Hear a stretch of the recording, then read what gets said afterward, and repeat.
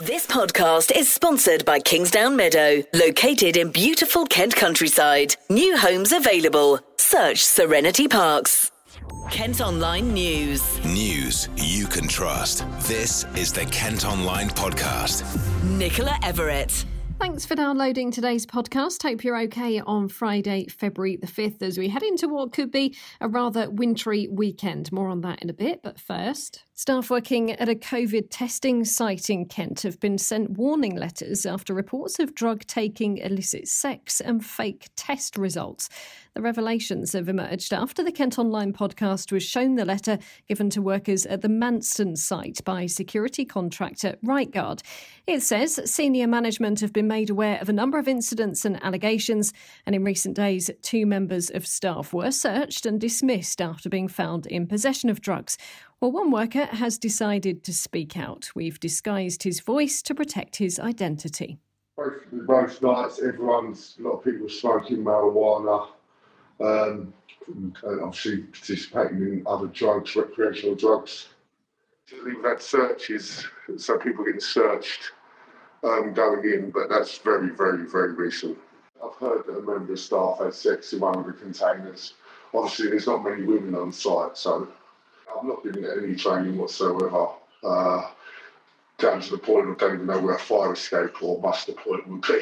I just got my interview, got my time shift and went to start shift and got told, got my PPE and that was it. The site was set up to swab lorry drivers just before Christmas after French authorities insisted on them having a negative COVID result before entering the country. Now, the letter also contains a warning about some drivers turning up with fake COVID test results and reminds staff that hauliers must be tested on site, even if they show results from elsewhere.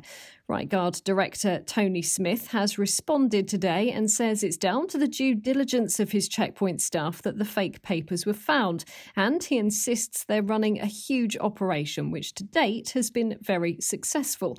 He adds they're working closely with HMRC, Kent Police and government bodies, and goes on to say that it is a professional operation, often working in difficult conditions, and they're working hard to limit the impact on the community.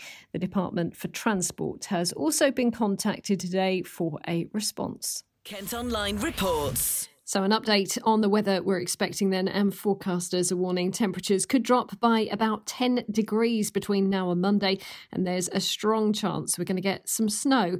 A yellow weather warning comes into force at midnight, and that's followed by a more severe amber warning on Sunday. Although it's not exactly clear where the heaviest snow will fall, there's a chance we could see up to 15 centimetres of it on the Kent Downs. We will, of course, keep you updated across the weekend. Head to KentOnline.co.uk and tune into our sister radio station KMFM. COVID news now, and door-to-door testing in a part of Maidstone has been completed. 10,000 people were contacted after a case of the South African variant was discovered in the ME15 area. More than 300 police officers, firefighters and search and rescue crews have been delivering the kits this week. Tests will be sent off to a lab for analysis to see if it's spread in the community. Meantime, a study shows the Oxford AstraZeneca vaccine is effective against the coronavirus variant that was first found in Kent. It's the strand which is more transmittable and has been blamed on fueling the second wave of the virus in the UK. Researchers say the vaccine may lead to a reduction in transmission as well as serious symptoms when it comes to the mutation. More than 60% of Kent's top 4 priority groups have been vaccinated against COVID-19. Figures from NHS England show nearly 260,000 people had received their first dose by the end of January. It's estimated 411,000 people in the county fall into the top 4 groups. And we're going to be asked to bring along our own pen or pencil with us when we vote in May's local elections. The government has confirmed today that the votes will still go ahead, but measures are being introduced to reduce the risk of coronavirus spreading. Now, ballots are going to be held for Kent County Council, the Police and Crime Commissioner, and Maidstone and Tunbridge Wells District Councils. Anyone who's forced to self-isolate will be allowed an emergency proxy vote at short notice. The Kent Online Podcast with Serenity Parks. It's a week since a fire broke out at an army barracks in Folkestone being used to house asylum seekers, and now there's yet another call for the site to be evacuated immediately. There's been a coronavirus outbreak at Napier Barracks, which is being used to house around 400 men. Dr Jill O'Leary from the Helen Bamber Foundation has been giving evidence to MPs on the Home Affairs Select Committee after speaking to residents. On the 25th of January, as we knew it, 120 out of the 390 residents there had tested positive for COVID, which is understandably extremely concerning. Some of those residents have had the opportunity to move out of the barracks into more suitable accommodation whereby they would be able to safely self-isolate. But as we speak today, there are still many people who have tested positive for COVID-19 who are sharing close quarters with people who are not currently unwell with COVID. As we understand it, both Napier and Penally Barracks are not COVID compliant, and we would say that from a public health perspective, that the practice of placing people in barracks during a pandemic is unacceptable. We're aware that numerous people have been transferred into the barracks from around the country, local authority areas where there have been very, very high rates of infection. They were then moved into the barracks at very little notice and then not given any opportunity to self-isolate before sharing dorms with up to 28 other people in them. Furthermore, there aren't any adequate facilities on site for people to self-isolate should they develop symptoms. This has created, as you'd understand, an unacceptable risk for both the residents and the staff. And the outbreak in Napier Barracks has a massive implication for transmission to the wider community also. I spoke to a resident of the Napier Barracks. I did a remote clinical assessment on him. Because he was displaying symptoms of COVID-19 but hadn't been able to access the result of his test. So he was sharing a dormitory with up to 28 other people, one of whom had a confirmed positive test, was advised to go back into the dorm with the same people, wasn't able to self-isolate. Some of the residents were so frightened that they slept in the dorm with the door open to allow for ventilation, which you can imagine how that would feel in January. And some of the residents have opted to sleep outside with some duvets rather than share the dorms. Now, unsurprisingly, the man that I spoke to on the phone later developed symptoms consistent with COVID-19. The Home Office has always insisted the facility is safe and COVID compliant. A stalker who crept into a woman's bedroom in Thanet and filmed her as she slept has avoided jail. Barry Parnell followed his victim for 3 months and assaulted her when she confronted him about footage she found on a phone, which he hid in her car. The 42-year-old, who doesn't have a permanent address, was arrested 3 times before being remanded in custody. He's now been given a suspended sentence and a restraining order. A 14-year-old boy's been charged after a shop worker was threatened with a knife during a robbery in Strood. The teenager is accused of targeting a newsagent in Carnation Road last November. He's due to appear at youth court next month. Plans to create what's known as a Thames free port in the river near Gravesend have been officially submitted to the government. The people behind the idea say it'll create 25,000 jobs and bring £400 million in investment to the area. Now, it's going to involve London Gateway, the Port of Tilbury and Ford's Dagenham engine plant. And on the Monday's podcast, we'll hear from the lady who's heading up the project. KentOnline reports. There's going to be another increase to the police part of our council tax to help pay for more officers in Kent. The county's crime commissioner has had plans for his budget approved. It means the bill will go up by £1.25 a month or £15 a year for an average property in the Band D area. Matthew Scott says there's a lot of public support. Kent has more police officers than at any point in its history thanks to the budgets that I have delivered. And now we'll be recruiting another 145 police officers in the next year. This will also mean that since my election, Kent will have 788 more police. South Eastern trains won't be running between Tunbridge Wells and Tunbridge for another 2 weeks. Network Rail says after a landslip on Monday, work is needed to protect the railway along a stretch of cutting. That's where the line is cut deep into clay in the hillside. It's due to reopen on the 20th of this month. Meantime, part of the M20 in Ashford is going to be closed overnight for 3 weeks. The coastbound stretch between junctions 9 and 10A will be shut between 8 in the evening and 6 in the morning from Monday. It's so resurfacing and stud replacement work can be carried out. Now, a Kent teenager is urging other young people not to isolate themselves more than they already are and to get help if they're struggling with lockdown. With many children learning from home and not seeing their friends, there are real concerns they could have problems socialising when things start to get back to normal. CJ lives in Tunbridge and started college just before the second lockdown.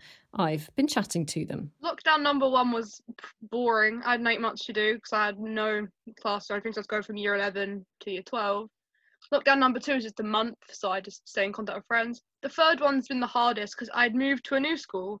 I'd only made one friend, and I had no friends from my secondary school, so I'm just relying on my one new friend and my boyfriend for support and the youth groups.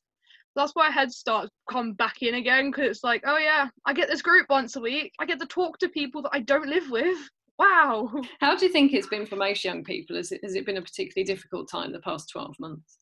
I've done a survey for this, for an unrelated topic, but people are just very lonely and they have not many people their age to talk to, or they're just struggling with sleep patterns. That's a very big problem that's come up. People are like, what's a sleep schedule? And I'm like, oh yeah, I can relate to that one. But I think young people are struggling so much because of this, because they're just on their own. And you mentioned how nice it is to talk to people who aren't, in your family, because ordinarily, as you say, you'd be going to college every day. You'd be socialising with so many different people. How has learning online kind of influenced that? I mean, I see my own daughter sat in front of a screen all day doing lessons, and they don't really need to talk very much. Is that what you've experienced? I come out a lesson early for this today. And it was the first time I was like, oh yeah, I'm going to go do a news interview. That's the first time the whole class had actually spoken to each other that whole lesson.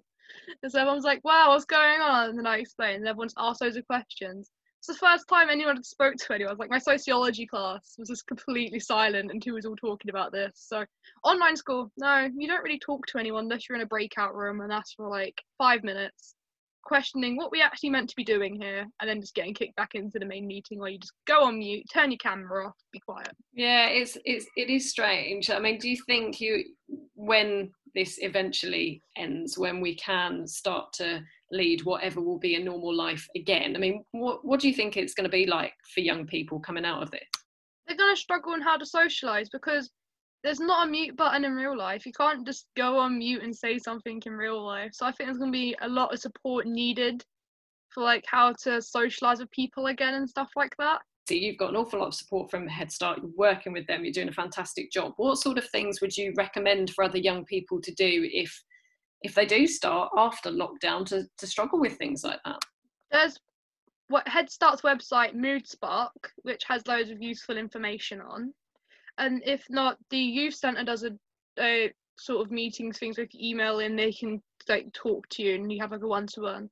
There's always Coof, which you can talk to someone online and get support with. But the main thing is, don't be afraid to reach out to people if you do need support. Don't be ashamed. It's oh yeah, that is just me. There's loads of young people who do need support and are going to struggle coming out of lockdown. Is mental health becoming less of a taboo subject? Because kind of back in the day, maybe you were just told to get on with it and stop making a fuss. Do you think now we're much more accepting that mental health needs to be looked after as much as our physical health? Not really. For young people, fine. You go to a school, you get referred to your school counsellor. Your school counsellor will see you for 2 months, and then you'll just get left on your own again.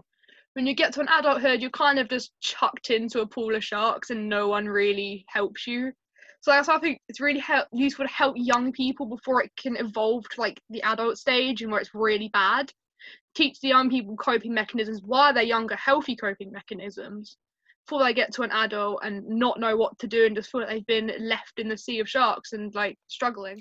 Now, CJ has been speaking as part of Children's Mental Health Week and works with Head Start Kent to mentor other young people. We've done a number of stories throughout the week on children's mental health. Just scroll on KentOnline.co.uk to find them. They all have links to where you can get help and support. And also at Kent Online, you can see some pretty incredible images of Folkestone's multi-million-pound seafront development as it takes shape. New bird's eye images have been captured from one of the 2 tower cranes in place at the construction site, which is right on the beach. Work to build a mix of 84 luxury flats and townhouses got underway last year. 3 floors of the first apartment block are now in place. Kent Online Sport. Football and Gillingham welcome Lincoln City to Priestfield tonight. The game is actually on the telly and sees the Gills look to extend their unbeaten run to 5 games. They're currently 13th in League One, while the visitors are pushing for automatic promotion up in 2nd. We've been catching up with striker Vadaine Oliver. Really good, really bubbly. I think we've, like you said, we've hit a good run of form leading into a very big game. Obviously, we know Lincoln are going to be a tough opposition. But we're really good at the minute. I think everything down to our intensity, our style of play, everything we've kind of been going into games has just been perfect. Really, we've found a real good run of form. Yeah, I think obviously new additions always do kind of shake things up a bit. You always see.